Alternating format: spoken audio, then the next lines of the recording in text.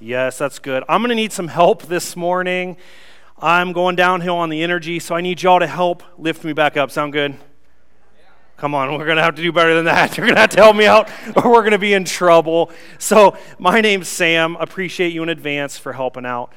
So we are currently in the book of James. It's time to exercise your faith. So we're going to be in James chapter 4 today. So if you've got your Bibles with you, pull those out and get there. So before we jump in, let's do our memory verse, shall we? So it's up on the screen. We're going to read this together. So we all ready?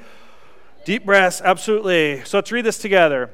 But the wisdom that comes from heaven is the first of all pure, then peace-loving, considerate, submissive, full of mercy and good fruit, impartial and sincere.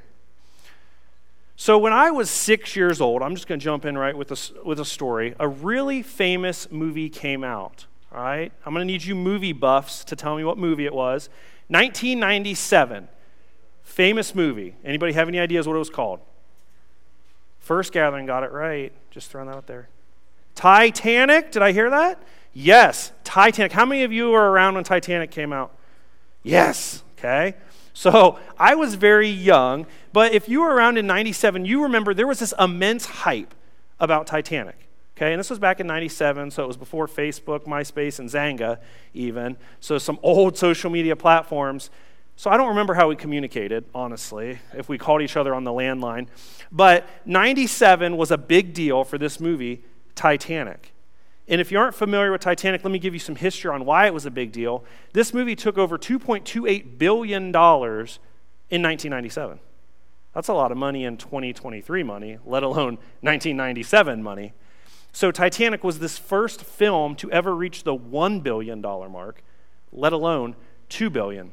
And to this day, Titanic is the third highest grossing box office movie ever produced, just behind Avatar and Avengers Endgame.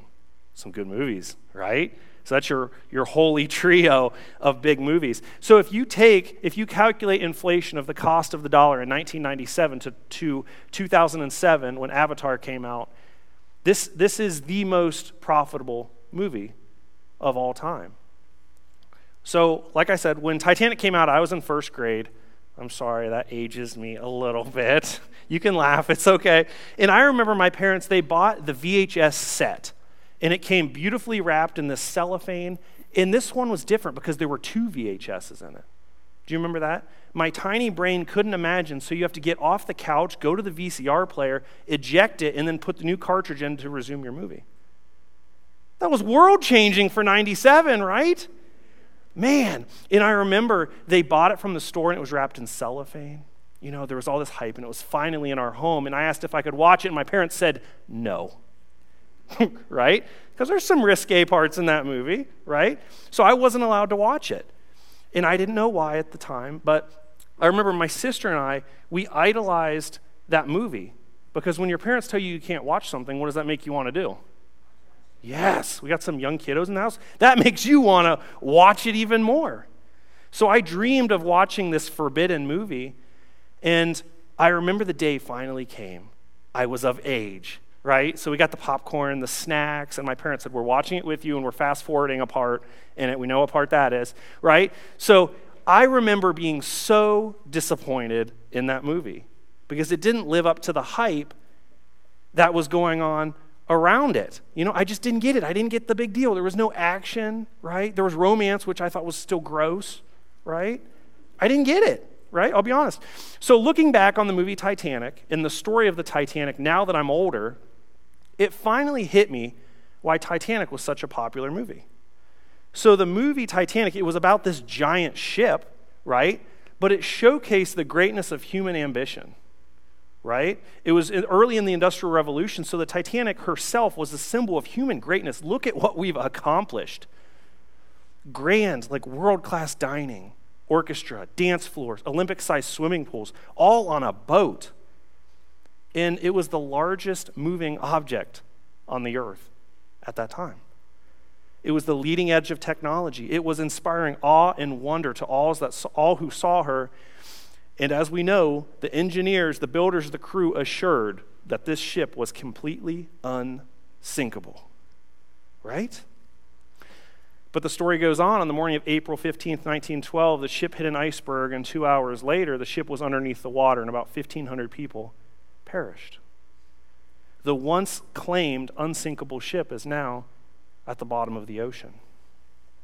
So I'm sorry if I ruined the movie Titanic for you, but if you know the history of this tragedy, it didn't have to be so tragic after all. See, the ship only had enough lifeboats for about 1/3 of the capacity of the people on the ship. And also, the morning of the trip, the crew canceled emergency exercises that would have helped them prepare for the deployment of the lifeboats they did have, because we know that lifeboats were deployed, only some of them were partly full, right? The Titanic was not destroyed by an iceberg alone. It was destroyed by a human state of mind, an unseen force that would ultimately lead to the destruction and downfall, claiming the lives of its many victims. So you're like, Sam, tell me what this unforeseen force is that took out the Titanic, and I'll tell you. Human arrogance in an iceberg sunk the Titanic. Those two things. Somewhere along the line, human ambition, which is a great thing, it's a God-given thing, transitioned to human arrogance. We see it with Titanic. Turns into a very bad thing. I heard this quote about the Titanic, and I wanted to put it up here so this can soak in. The Titanic is remembered as not just a symbol of human ambition, but of human arrogance, an ironic tale of misplaced confidence in human beings and their force of their own will. Think about that. To put it another way, Sam's words, the hope of humanity in the hands of humans is arrogance. That's what we're going to be talking about today. These engineers bragged. They said, come see the glorious Titanic, the unsinkable ship, able to plow through icebergs with ease, right? Look at the tragedy of human arrogance. So looking back, this is why Titanic was a powerful movie.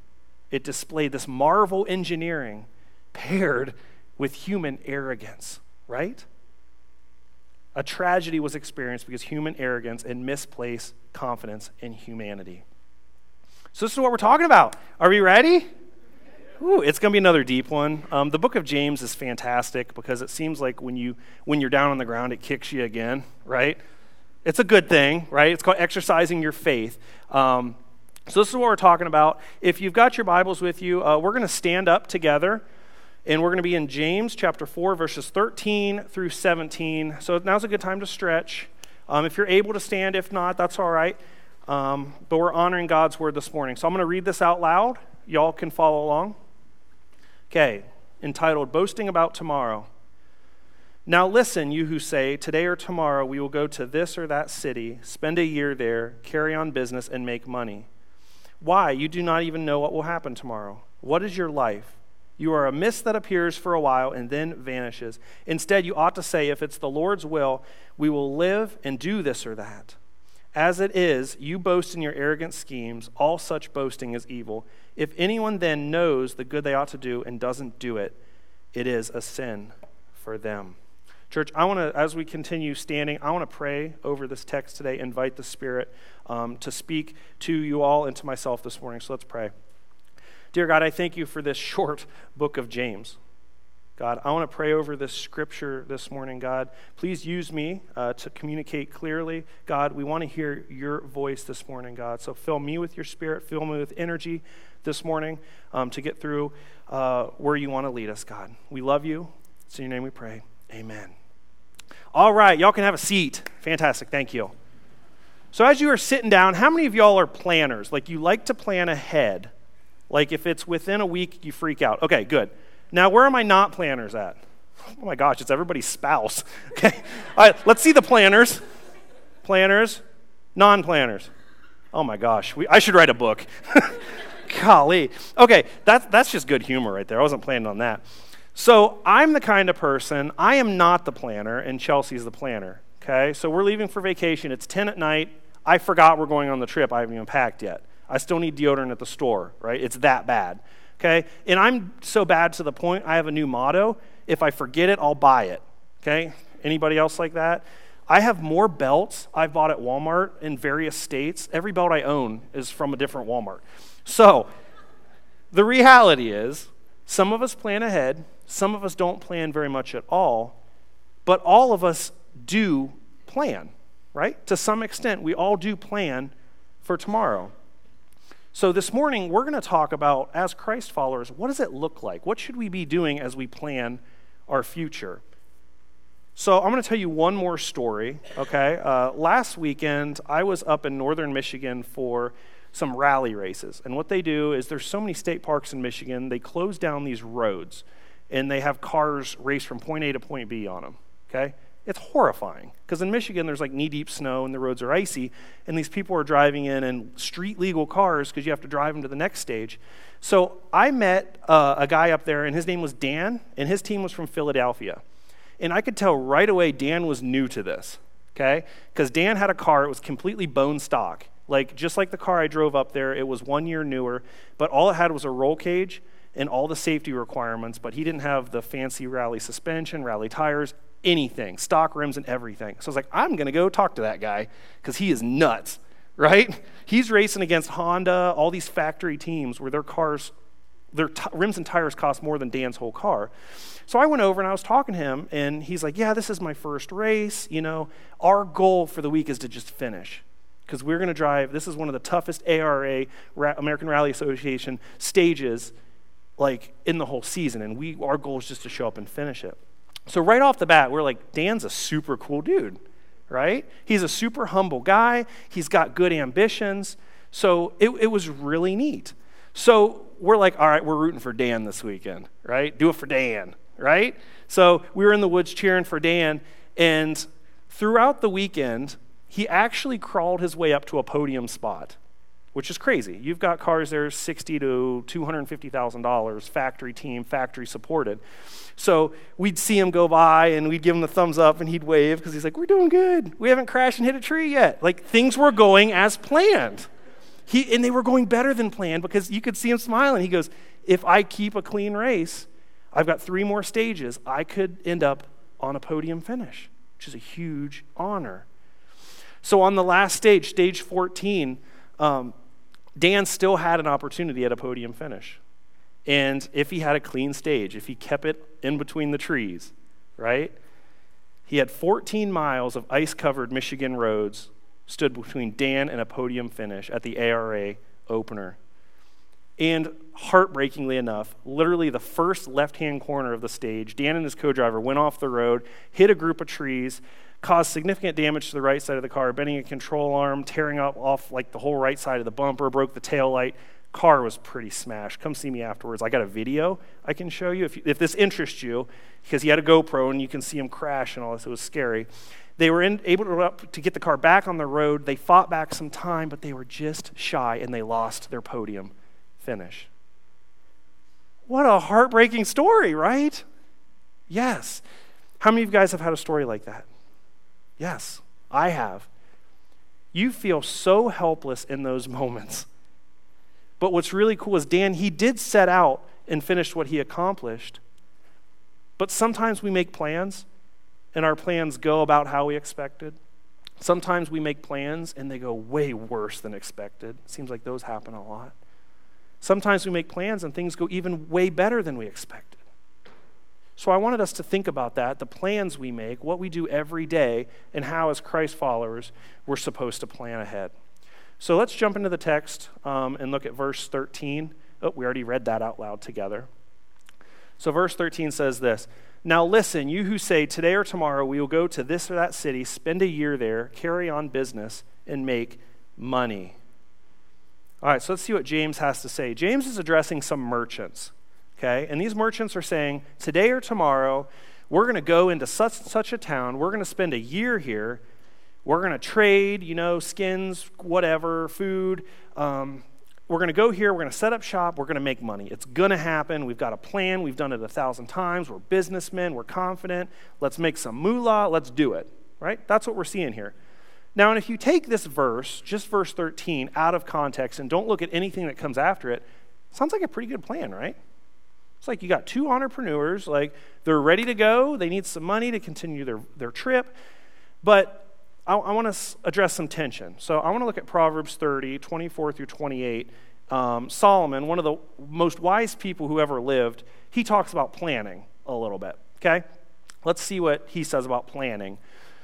4 things are small on the earth, but they are exceedingly wise, okay? The ants are not strong people, but they prepare their food in the summer, okay? Right? So you can have food for the winter, right? What else do we have? The I don't know how hyraxes, I think that's like a rock badger, okay? They're not mighty people, yet they make their houses in the rocks. The locusts have no king, all of them go out in ranks. This one's funny. The lizard you may grasp with the hands, yet is in the king's palace. That's cool, right? So Solomon, he's calling these ants wise for preparing their meals in the summer. These conies or hyraxes, these rock badgers, he calls them feeble, lacking strength, but wise for preparing ahead and building in the rocks. So we see a wise man making a statement about preparing and how it's a good thing, it's a smart thing. So plans can be a good thing, but plans mixed with pride, arrogance, and too much human ambition can be a bad thing. You with me so far? Okay, very good. But let's look at what James says next in verse 14. Why? You do not even know what will happen tomorrow. What is your life? You are a mist that appears for a little while and then gone, then vanishes. Poof. He says, why do you say this? Why are you so confident in what tomorrow will bring? Now, time out. Pause. Whew. I've almost used all my words for the day. I'm fairly certain these merchants knew they couldn't predict what tomorrow would bring, right? But I think what James is giving here is more of a reminder. Okay, these people needed to be reminded because they were living with an inappropriate measure of confidence in their own ability, which is the definition of arrogance. Okay, these merchants were living with an inappropriate measure of confidence in their own ability because they said, here's what we're going to do and it's going to happen. That's a bold statement. That is what I would call an arrogant statement. This is why so many people died on the Titanic. It wasn't just because of the iceberg. It was because of the arrogance and the human ambition. Just plow the iceberg. It'll be okay. Ship's unsinkable. It'll be okay. Let's cancel our safety classes for the morning. It ain't sinking. My new friend Dan, the rally racer, was a good example for this. He was ambitious but had an appropriate level of confidence in himself. He didn't say, I'm going to win the whole dang thing, did he? He said, I'm going to try to finish it because I think I can barely do that. And he was pleasantly surprised. He wasn't arrogant. So let's take a closer look and unpack this a little more. What we see, okay, we're gonna talk about plans a little bit because not all planning ahead is bad, okay? But what we're seeing is these people described more than their plans. They described their plan of attack, right? But they were overly confident. They were arrogant. They assumed it was going to happen. We're going to make money. And they wanted to make it happen by the force of human will. And that, church, is a problem, okay? Because they're living a life of arrogance with an inappropriate measure of confidence in their own ability. Because when you claim you know the outcome of the future, you're honestly deceiving yourself because there's only one person that knows what's going to happen tomorrow, and that person is God. Amen? Amen. When you claim with certainty the plans of tomorrow, you are beginning to play little g God in your life. Now, church, I want you to hear, scheduling business meetings are not bad. Scheduling lunch tomorrow isn't a bad thing. Human ambition, human drive can be a good thing. But if you're planning leads to an inappropriate measure of confidence in your ability, you begin to live arrogantly, you begin to shut God out of your life. When you plow ahead, when you're overconfident in your plans, you're telling God, I got this, you take the back seat. When you shut God out of your life, your future decisions, your plans, you're walking in disobedience. I'll describe this. I call this the sin of sidestepping God. I'm going to give us an example. This hits home for me, okay? This makes me feel super guilty when I read this example, but I wanted to draw some illustration for all of us. So maybe you're here today and you're starting to think it's time for a job change, okay? I mean, all of us have been there. It's time for a change, okay? Maybe your job isn't what it used to, or you don't like it as much, or a new boss came in, things got harder, you're having to work later, whatever's going on.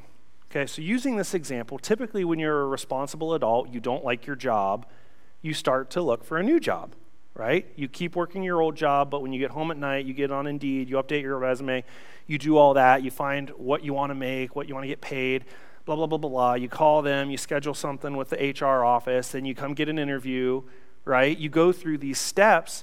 They end up giving you an offer. You take it, you quit your other job, and you start your new job. How many have a story like that? Okay, that's kind of like the American thing, right? Like that's just common for us.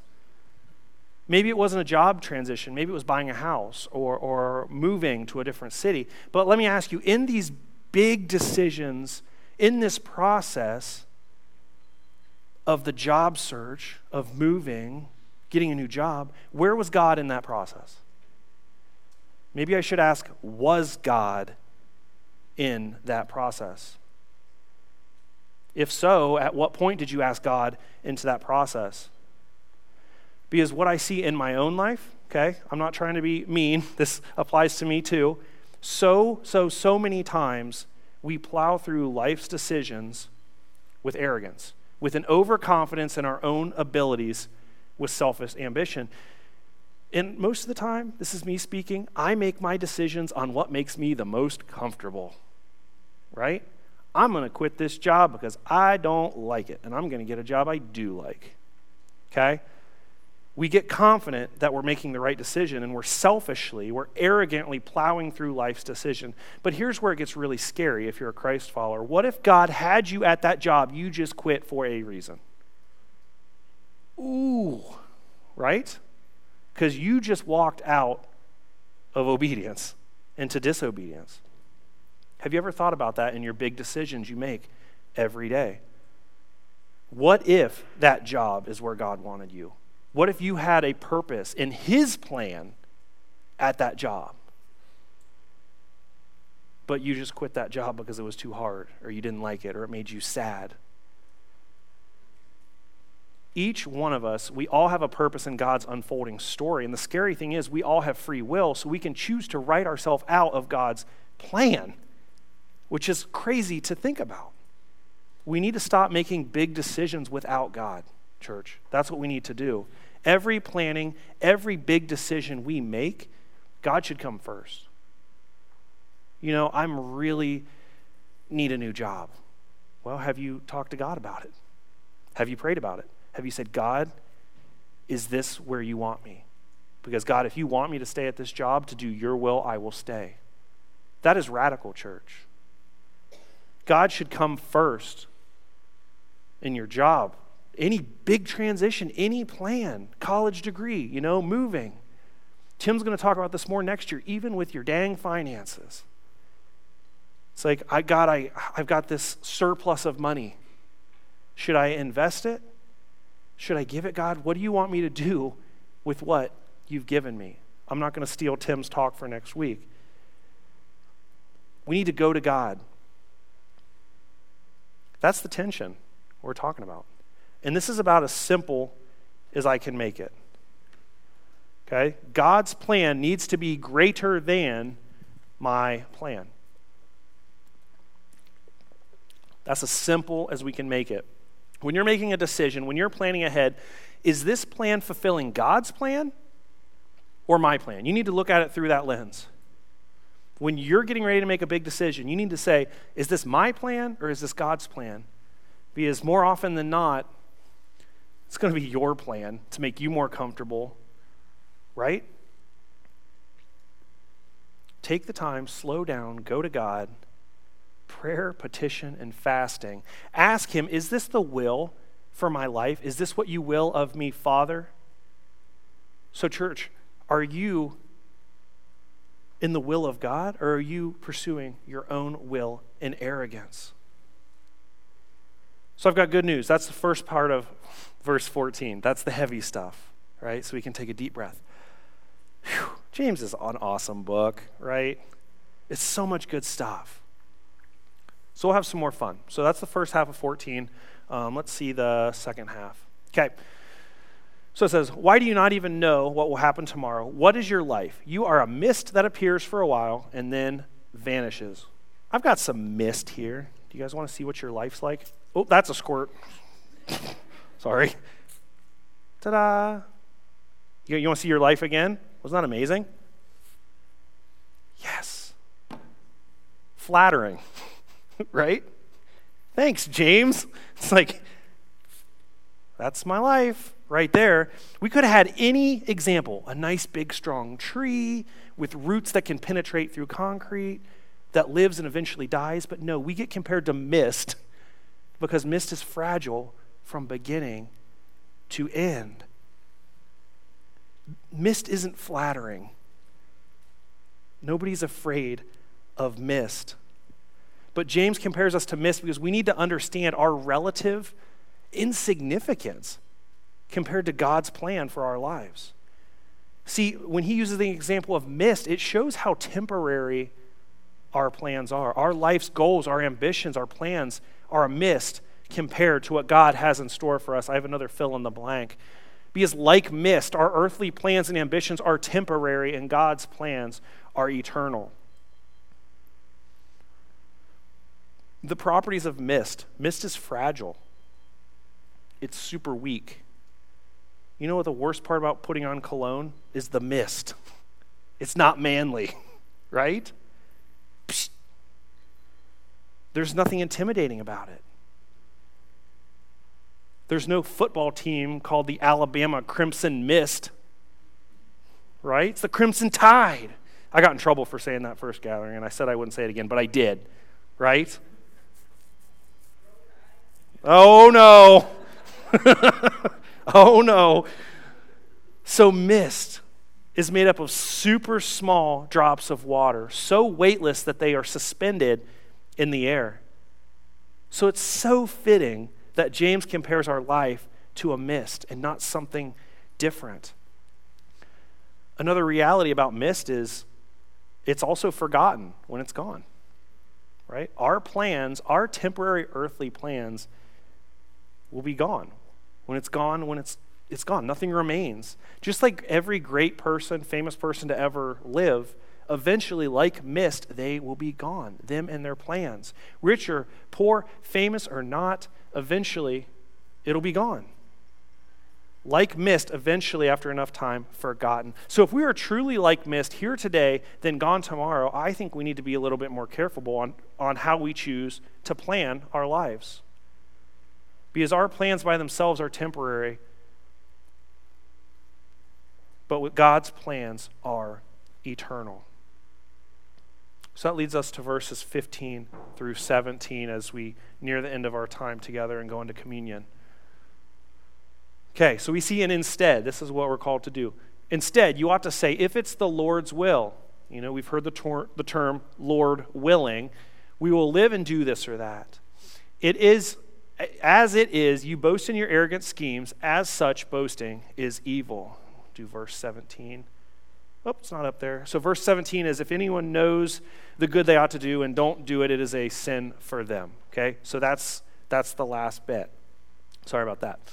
So these verses are going to be our application section for this morning because we want to focus on if it's the Lord's will or Lord willing.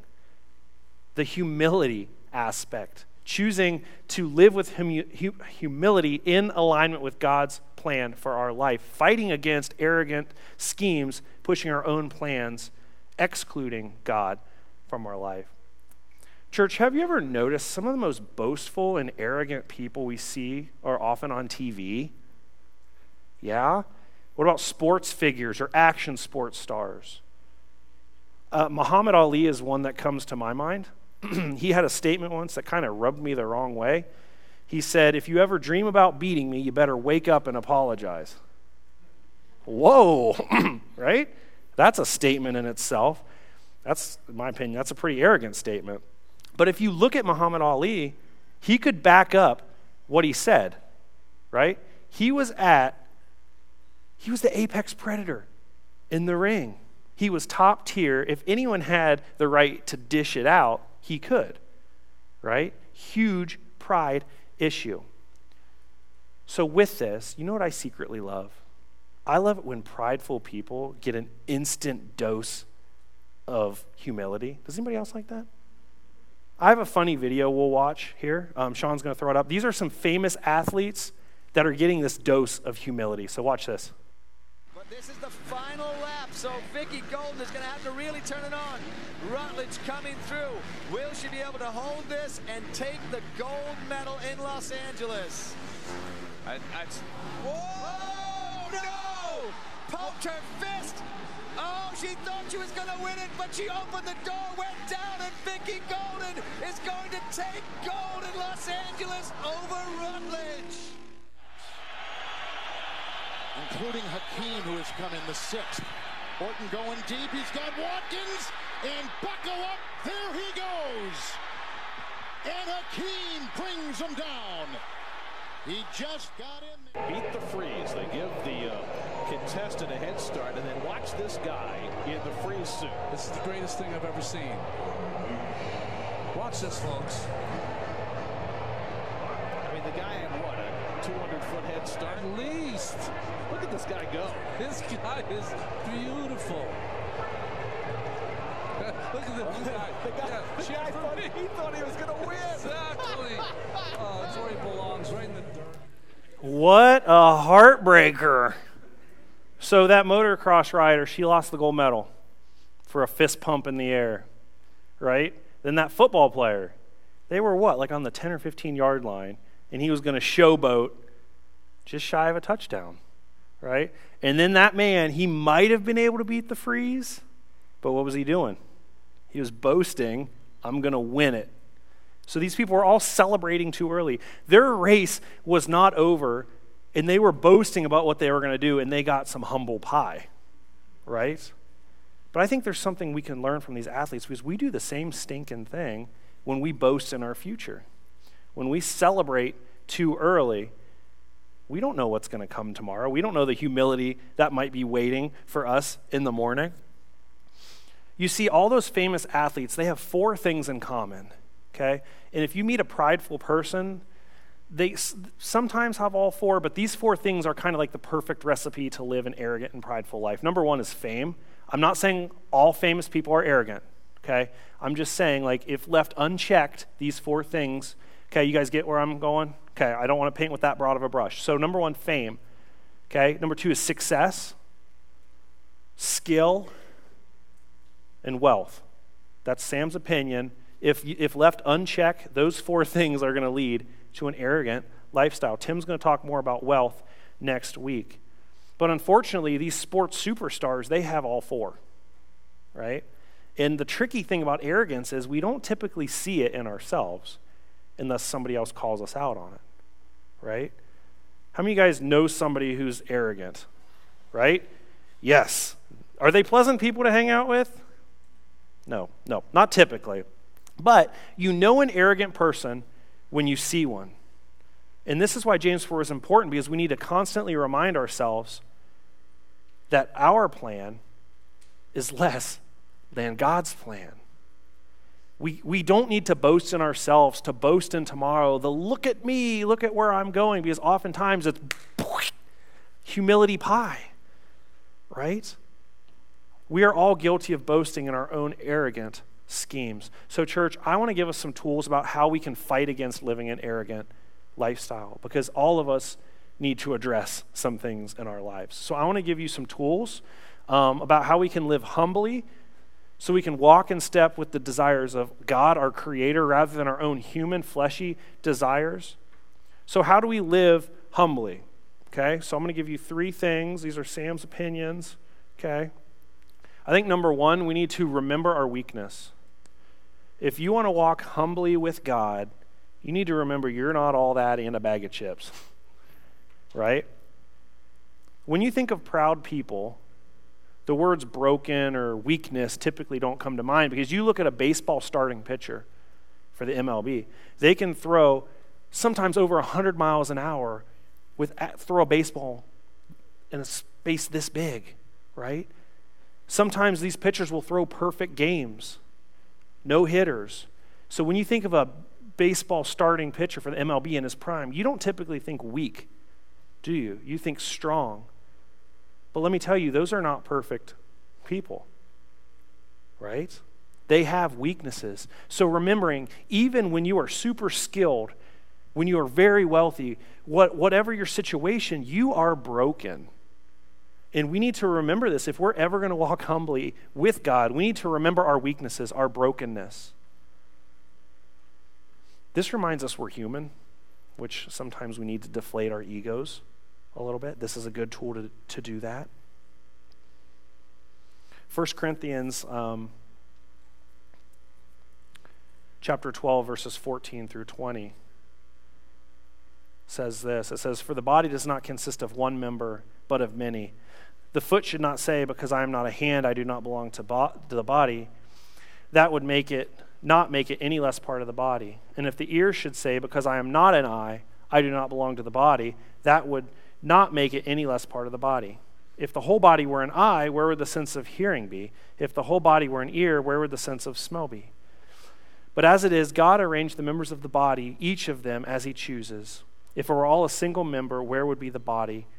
As there are many parts, yet one body." So we see, this is Paul's explanation of how the church body interacts and becomes a body. In the church, we see that no one person is everything. All right? So why do we think that in our day-to-day lives, we are everything? We are the solution to the problem. We have no weaknesses. I'm not afraid. Muhammad Ali had a weakness. He probably wasn't going to stand there and admit it. Some of us are eyes, some of us are ears, some of us are hands, some of us are feet, but nobody is everything. That's true in the church, outside of the church. Everybody is broken. Everybody has weakness. And when you believe this and when you live this, this is a huge fight against an arrogant lifestyle, church. If you're going to do one thing today, it would be this. Remember, you are not all that. You are broken. You are sinful. You are not perfect. Okay? So number 2, Sam's opinion, fight against arrogance. Be curious. Children are just so curious creatures. Like, it's so easy to blow a child's mind, right? I can't wait till I can take my daughter to the zoo for the first time and she sees a giraffe and she looks at it, right? There are those moments, if you have kids, where you have blown their mind. And it is awesome, right? But curiosity in itself is a weapon against pride and living a life of arrogance, because our culture today, when we grow up, it seems our society just drills the curiosity out of us, because we have an answer for that. We got an answer for why the sky's blue. You know, we know this, we know that. A knowledge-driven culture. We see King David in Psalm 3, verses 8. King David says, "When I look at your heavens, the work of your fingers, the moon and the stars, which you have set in place, what is man that you are mindful of, and the son of man you care for?" King David is looking up the sky, and his mind is blown. He's blown away at the majesty and the greatness, the size of God who created him and humanity. So I'm going to ask you, when did you have that last moment where God blew your mind? Are you reminding yourself daily of the greatness of God? Because, church, let me tell you, it's going to be hard to leave God out of your plans if you see his greatness in front of you every day. Curiosity is a weapon against pride and arrogance. Curiosity leads to humility. Have you ever been around somebody that knows it all? Yep. Again, not fun people to be around. I have. They're unpleasant. Most of the time, I run into my know-it-alls on Facebook, right? Facebook's where I get all my free legal advice, health advice, political advice. If you want great political advice, just sign up for Facebook. That's a joke, church. That's a joke. We live in an age of knowledge, and I was curious to see what you could learn how to do for free YouTube videos. There's a guy on there claiming, like, there's a video of, like, open heart surgery. You can watch step by step, okay? Crazy. So let me ask you, if you watch that open heart surgery video, do you think you're a surgeon now? No. But let me tell you, I run into people all the time that think they are. They know how to do a surgery, so therefore they are a heart surgeon. Church, where has our curiosity gone? You're not a dang heart surgeon. You just watched a YouTube video. I'm not a mechanic. I just watch car videos to how to fix it, right?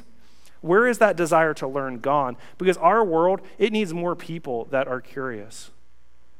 God calls us to be curious like a child.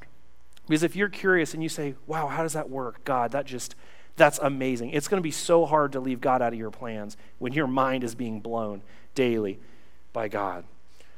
So as we finish up, one more point before communion. We need to learn and acknowledge others and their talents. This is another hard one to do because in Hebrews chapter 10, starting in verse 24, it says, And let us consider how to stir up one another to love and good works, not neglecting to meet together, as is the habit of some, but encouraging one another all the more as you see the day drawing near, capital D, drawing near.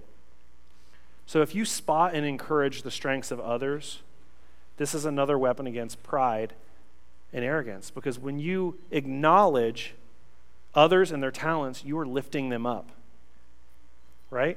It's different than arrogance of pushing others down. This one's hard for me, I'll be honest. Out of the three, this is the hardest for me. Because what happens is we begin to feel threatened by people that are better than us, because you will meet somebody smarter, more attractive, fill in the blank. It's going to happen. There's a 3-year-old on the internet that plays drums better than me. It hurts, but it's true, right? So we need to learn and acknowledge others in their talents. And that's how we fight against arrogance, church. Those three. So to review so far, we did it. We did James 4:13 through 17, and we've learned that human ambition, it can be a good thing, a God-honoring thing. But if the ambition turns to arrogance, it becomes a bad thing. We learned that arrogance is an inappropriate level of confidence in your own ability. So I challenge you as we move into communion, examine what level of confidence do you have in your plans. We also learned when you shut out God of your plans, you begin to walk in disobedience. We're reminded that his plans greater than our plans. We learned that our plans are temporary. God's plans are eternal. And finally, we have these 3 tools to fight against an arrogant lifestyle. So church, as we approach communion, remember what we talked about today. Look at your notes. Are you leaving God out of your plans?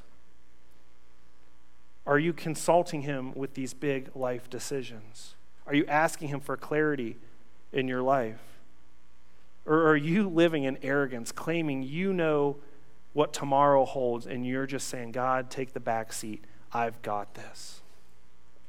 So church, that's all we have time for today. I love James. I love that this small book, it just kind of kicks you in the rear, right? There's so much application here. This book it's not afraid to show you your shortcomings. So let's go ahead and pray. Pastor Jim's going to come up and lead us through communion, but let's pray as we close. So, God, thank you for this little book of James and the application that you brought to us today, God. Thank you for being patient with each and every one of us, and even when we put our plans before you.